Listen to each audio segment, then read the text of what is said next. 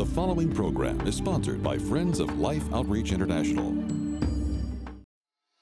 In that 12-year period, I preached a funeral of a close family member every 16 months on average.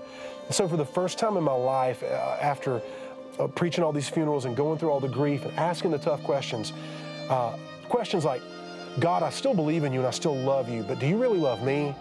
Clayton King explains the biblical truth that in the darkest moments of weakness and pain, God reveals His purpose and makes us stronger. Next on Life Today.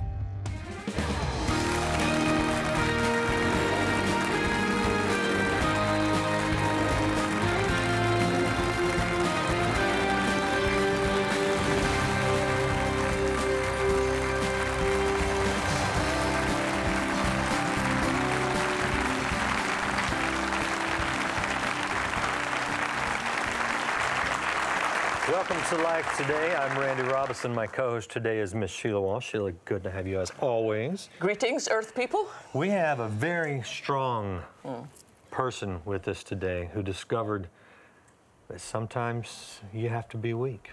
And if you're not going to be weak on your own, life might beat you down a little bit, right? Honestly, I have to say, I am so excited about this guest and about his book. So without further ado, will you please help us welcome Clayton King. Welcome, Good sir. to see you. Thanks for having me. All the way from South Carolina. Yeah, that's right. One of the things you said when we were having dinner was you talked about the impact that James has had on your life and that it really is significant for you to be in the studio.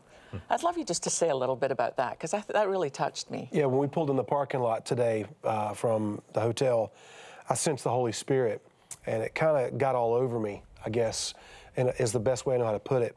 When I was 14 and I gave my life to Christ, the night that I was saved, I sensed God calling me to ministry. I had never wanted to be a preacher. The thought never crossed my mind. Never even dawned on me that I would go into ministry. So almost immediately after my salvation experience, God began to open doors for me to preach in churches and prisons and youth groups. And James Robison, your dad, had a program, a 30-minute show that came on our local religious channel every afternoon, every evening about 6:30. So my dad would come home, my mom would fix dinner for the family, we would eat, and then we would go in the den and we would turn on the TV and we would watch your dad preach. And I didn't know at the time what God was doing in my life. I was just an 8th grader. But I was watching your dad anointed as this great evangelist and this great communicator, and that DNA was being formed in me. And so for me to sit here with his son, with you, and to be able to be in a studio that represents the legacy of your mom and your dad is almost too much for me to even comprehend. I really am like a kid on Christmas. I cannot believe I'm sitting here right now. Well, we're thrilled to have you now. You kind of walked down a lot of the path that he walked down. You've spoken in prisons and all sorts of places. I mean, because you are on staff at a church, but you're an evangelist at heart. That's right. I'm the teaching pastor at a church called New Spring. It's one of the largest churches in the country, but I'm an evangelist by calling, and I travel several hundred days a year.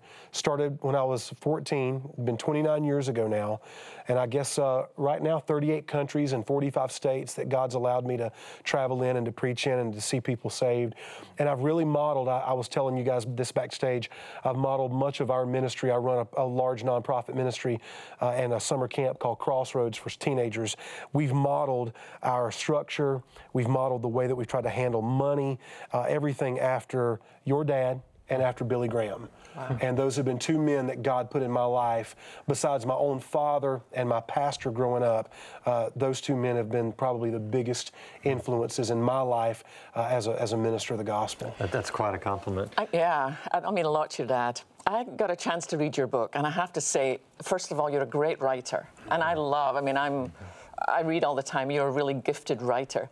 But I found myself asking, what compelled you to revisit such a painful place? Because some of the stuff you talk about in here is pretty tough. Yeah.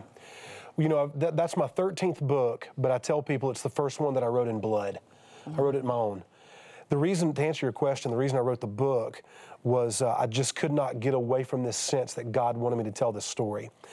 After having written the book, I realized that it was cathartic for me, it was healing for me, but it wasn't for me. I thought I was writing the book as sort of as a way to work out this painful experience I went through over a dozen years. But in reality, I was writing the book for other people. So when I felt like the Lord told me to tell my story, and the story is essentially this: I lost 9 family members in 12 years. I preached to every one of their funerals. I was averaging a funeral every 16 months for 12 years. So to give you a concept of that time frame, imagine a child that begins elementary school as a first grader. Now fast forward to the day that he or she graduates from high school. That's 12 years. In that 12-year period, I preached a funeral of a close family member every 16 months on average. My mother dropped dead of a heart attack in November of 2010 while I was in another country. And then 18 months later, my father died, and I preached his funeral on Father's Day. And so for the first time in my life, after preaching all these funerals and going through all the grief and asking the tough questions, questions like, God, I still believe in you and I still love you, but do you really love me? Mm-hmm. Tough questions like, am I the common denominator? Because all of these people are connected to me. So am I doing something wrong? Of course, that sounds silly now, but in the middle of a situation like that, you ask tough questions. So when it was all said and done, my thought was, okay, nine people dead in 12 years. The funerals are over. Maybe it'll stop for a little while. I can finally get over this. But in reality, we don't get over hard times. We get through them by God's grace. So I had to write that book because if I did not externalize what I was feeling, it was going to kill me. Whenever we hurt, whenever bad things happen, things that we're not prepared for, they show us how weak we really are. And everybody's going to cheat somehow to make it through the hard times in life. You're going to go somewhere for your grace, for your strength, for your stamina. And Jesus was mine. But the temptation for me was to bottle it up. So when the Lord told me to not bottle it up, but to dig it up, I said, okay, Lord, I'll do it because I want to obey.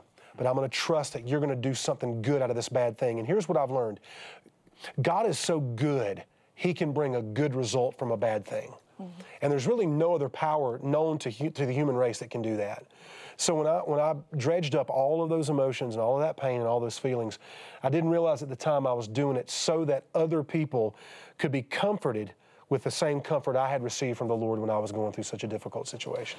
But what would you say if somebody is watching right now and they're not on the other side? You know, they're right in the middle of something that is devastating. What would you say to them?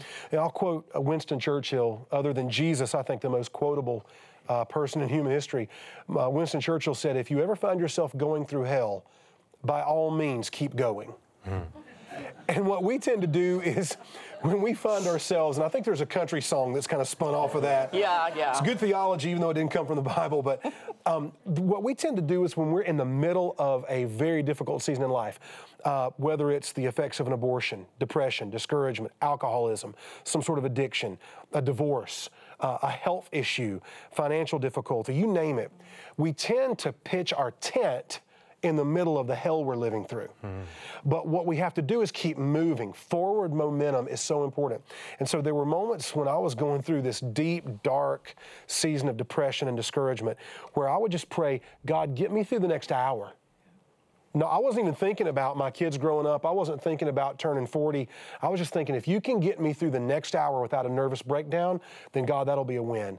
And so that would be my word. Look to God. Because of all the places you can go in hard times, there's no one as big or as strong or as smart as God. And there's no one that understands your struggle. And there's no one that understands your pain more than Jesus. Because Jesus suffered. He suffered greatly. Matter of fact, he took the entire weight of the sin and the failures of the entire world on himself. And when he died on the cross in our place, he wasn't just taking away the penalty of our sin, he was taking away the shame and the guilt and the regret. And Isaiah prophesied 700 years before Jesus was even born that Jesus was a man of sorrows who was well acquainted with grief. And then, of course, Jesus lived that out. So if anybody understands what it's like to be depressed and discouraged, to go through grief and pain and terrible, terrible days, Jesus understands.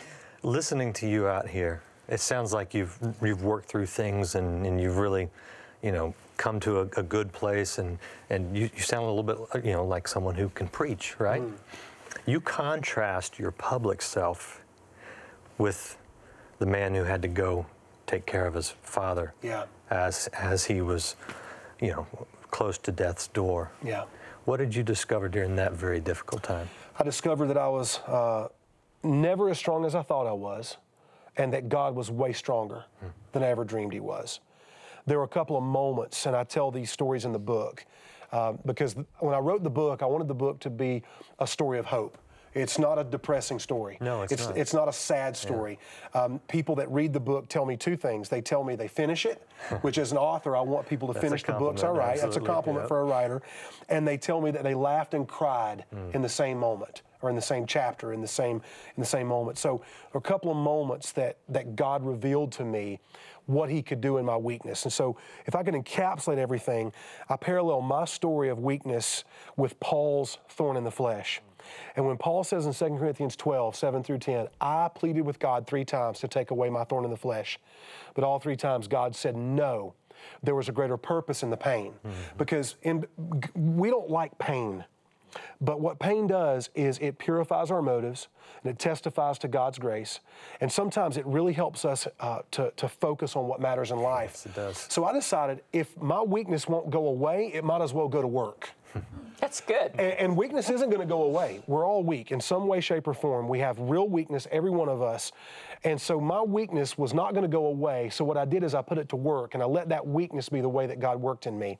And the moments that I remember the most, and I tell these stories in the book, was the day that I took my children to see my dad before he passed away. He was in a nursing home. He couldn't eat. The neuropathy was so bad he couldn't hold a coffee cup. He was on dialysis every other day. He was having small heart attacks. They knew that he wasn't going to live much longer. And it was a horrible day. My dad had a panic attack while I was there. He fell and busted his knee wide open. He was a free bleeder because of his heart medication.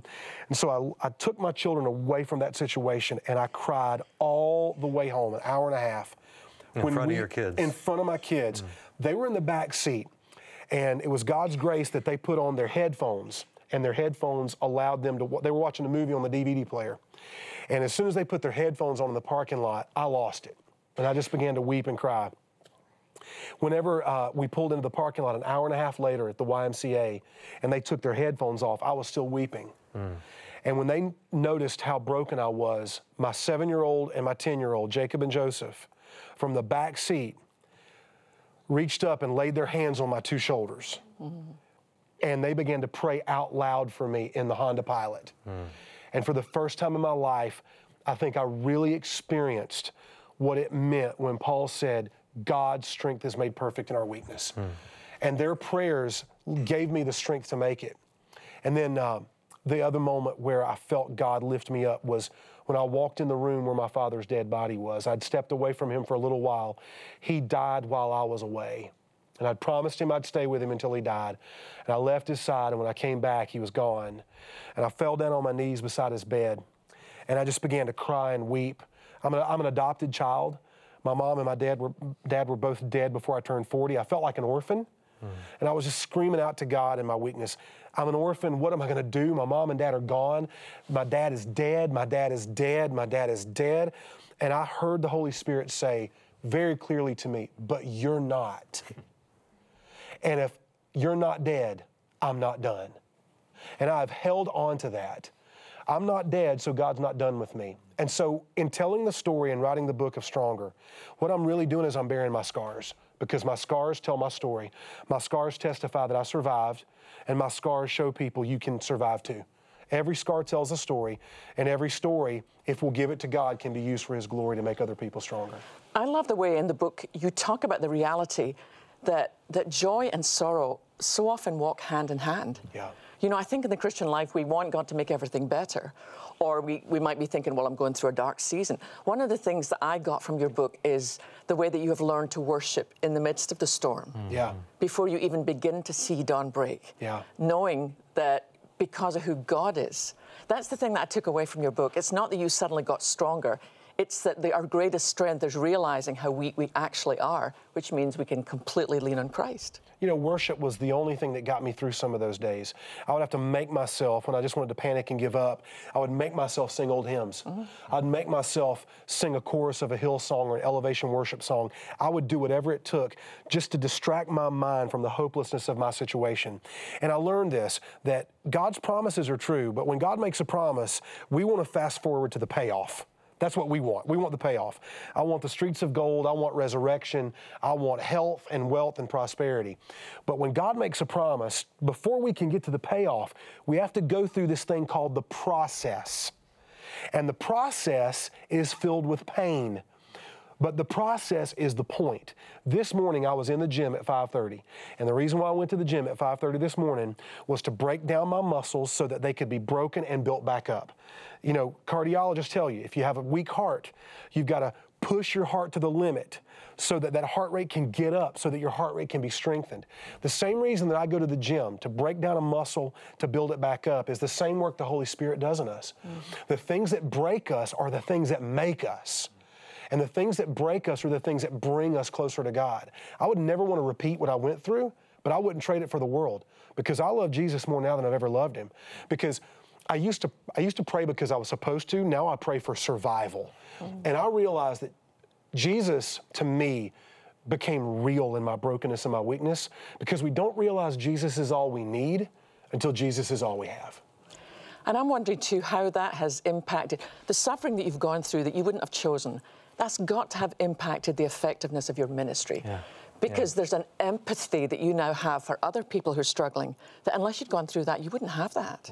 Yeah, I'm a lot more patient now. How's it, I mean, you've been sharing this message for a few months now. How is it impacting people, or how is kind of God bringing that back to you? It's a really cool story. Ironically, I released the book on Father's Day, which was 3 years to the day that I buried my dad. And it's the message I've been preaching exclusively with the churches I go to, the conferences, the events, the rallies, the crusades. And since I began preaching this message on Father's Day, which was back in June, I've seen somewhere between 16 and 17,000 people respond to the gospel by receiving Christ and repenting of their sin. And it's not because I'm a good preacher. It's not because I've got a great story. It's because God is in my story. It's because the power of the gospel is stronger than our greatest weakness and our greatest times of brokenness. And so when I told the Lord 2 years ago, I'll write this book, but I hope you use it to help a lot of people, he has, and he still is. Can we give the book to some people maybe today? I think that would be a fantastic idea. You know, there's some things that we would maybe like you to join with us, because together we are stronger. And when you can help us do some things we're going to tell you about, then we're going to make this book available to you. We're in the middle of Water for Life. That's our outreach where we drill water wells around the world. And you have an opportunity here to help some people who have gone through a lot of the heartache, certainly that Clayton understands, but I think even more tragic in some respects. Take a look, if you will, at some people that we are able to impact and who need our help. Open your hearts as you open your eyes and just hear their story, and then I want to tell you how you can make a huge difference. Watch this with us.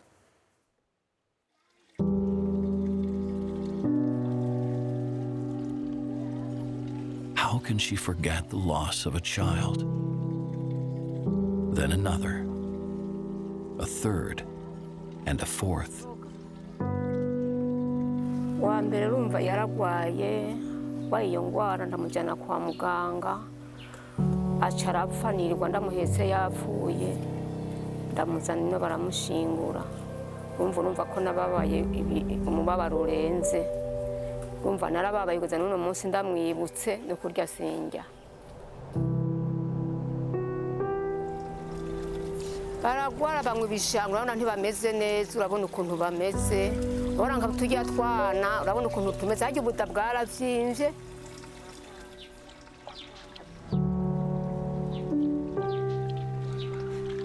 kubera aya mazi nibyo cyatumye abana banje bapfa umva narababara ndetse bamara nk'ukwezi kose ntajya ku mubabaro w'umwana wanje gusa mbyaye umwana ngo ahwere naca numva kuko muri abo bose barakurikirana bapfa. Day after day, she is haunted by her loss. Her time with her 4 children was cut tragically short. Reflections of them is all she has left. Meze neza urabona umubiri wanje uko usigaye umeze.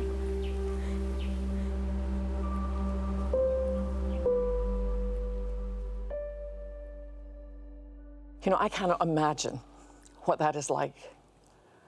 I only have one son, and we went through a thing with Christian at one point when he was 3 years old, and we thought we were going to lose him. And honestly, I thought I was going to lose my mind. I cannot imagine what it's like as a mom to bury not just one child, but 2 children, 3 children, 4 children, all for something as simple as you can't give them clean water. And the thing I love about being part of this family here is we can change that. And some of you can do a lot, and that's awesome. And some of you can do a little, and that's fantastic. But the truth is, every one of us can do something. I don't care if it's go and find that jar of coins that you've kept and take it and get some money to help. But to be able to say to a mom like that, you know, and we've met these moms, and their prayer is, will someone in this world hear my prayer? Mm-hmm. God has made it possible for you and I to be the answer to this prayer. That's all she wants. She's not asking for something fancy. She just wants to be able to give her children clean water, and we can do it, Randy. Yeah, there are mothers. I mean, for some, obviously, it's too late, and that's tragic. But there's so many more that are right on the edge. We need to get there. We need to get there with our drilling rigs. We do the heavy-duty wells. I mean, these things last like over 70 years. They give water to an average of 1,000 people in a village. These are the big-time, heavy-duty rigs and wells that we're putting in. But it does cost some money. $4,800 is the average price for these. We want to do 500 wells this year alone around the world, over 15 countries. We can only do it with you, with your help. Some of you can drill a whole well. Somebody might be able to drill 2 or 3, and I would say, do it. Do it now. But all of us can do something. You know, Sheila, the story of the widow's mite, I think, is so critical in a situation like this, because I know somebody's out there going, man, I wish I could drill a whole well, but you can't. But you can do something. It's your heart that God looks at. It's not the amount. Yes, $48 will provide water to 10 people for a lifetime. But it's not the $48 that I think God's pressing on you. It's the obedience. It's the heart for giving. It's the heart for reaching out to a hurting world and making a difference in Jesus' name. You can do it. You can do it with us. I'm inviting you to go to the phones, to go to the website right now and participate. You can have that impact. You can change a life. Join us today. Go to the phones. Every day, children living in extreme poverty are forced to make a dreadful choice: drink filthy, polluted water filled with deadly disease, or die from thirst. No child should ever be faced with this decision. The good news is there is a solution. Mission Water for Life is one of the most proven and viable demonstrations of God's love in the world today. Suffering can end because clean water changes everything. With your gift today, you can help establish and drill 500 water wells in remote villages in over 15 different nations. Your gift of $24 will help provide clean water for 5 people. A gift of $48 will help provide for 10. $72 will provide for 15 people, and $144 will help provide fresh water for 30 people for a lifetime. With your gift, we would like to send you Pastor Robert Moore's new book, Frequency. As you read, you'll discover how to hear God's voice, receive direction for your life, and experience a deeper connection with God. With your gift of $100 or more, you'll also receive the Hearing God Daily Journal and Scripture Pen, a wonderful way to record what God is impressing on your heart and a beautiful keepsake for your daily prayer time. Finally, please consider a gift of $1,200 to help provide water for 250 people, or a gift of $4,800 to help sponsor a complete well, and you may request our beautiful Majesty bronze sculpture. Please call, write, or make your gift online today. This mother has 4 children. Last summer, a year ago, they had an outbreak of intestinal disease from contaminated water. 2 of her children got very, very sick. Now she's got a little baby, just a few months old, and this baby is living on her mother's milk. This baby's nursing. I bet you pretty soon this little baby's gonna be drinking that water. And oftentimes it takes their lives. It really does, James, and they can't do anything about it because it's all the water that they have. I just can't even imagine. This little baby is so precious, so beautiful. Her mama just cuddling her and taking care of her, and she makes little sounds of life. But you know, I don't know how long those little sounds of life will be if we don't do something to help them. We can make the difference by doing the water wells and giving them a fresh cup of water. You know, I very deliberately reached out to see if this little girl would take hold of my fingers. And in so many ways, little children like this are reaching out to find somebody they can hold on to. And I'd like you to be one of the hands to reach out and dial the telephone number and take your bank card and use it like a check, or write a check and make it to life. Please call us and let us know what you're sending, or you can go online and say, I want to give life to children like this and keep them healthy. Do go to the phones, go to the website. We can do it, people. We can do it. We just need your help. We've got something special, Sheila. For any gift that you send in, we will send you Clayton's book, Stronger. It's really an amazing. Here's the cool thing. You and I get to be missionaries from our own recliner. We can do this together, people. We can. Make sure you ask for it when you give a gift today, online or on the phone or in the mail, however you do it. We want to get you the book, and would you just say thank you to Clayton for opening up his heart and putting into words the things he's been through, man. We appreciate you. Thank you. I appreciate you. And most of all, I appreciate you. Thank you for joining us on Live Today. Be sure to join us every day.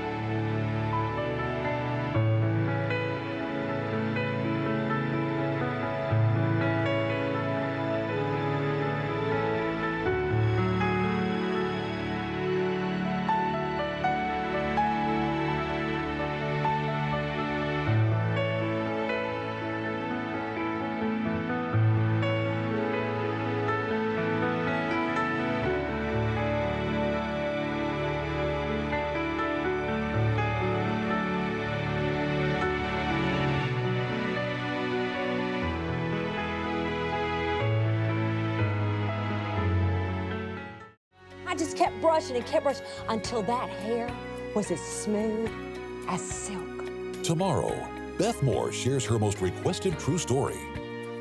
Life Today is made possible by the supporters of Life Outreach International. Your gift will be used exclusively for the exempt purposes of life. The ministry features specific outreaches as examples of the programs it supports and conducts. Gifts are considered to be without restriction as to use unless explicitly stipulated by the donor. The ministry is a member of the ECFA.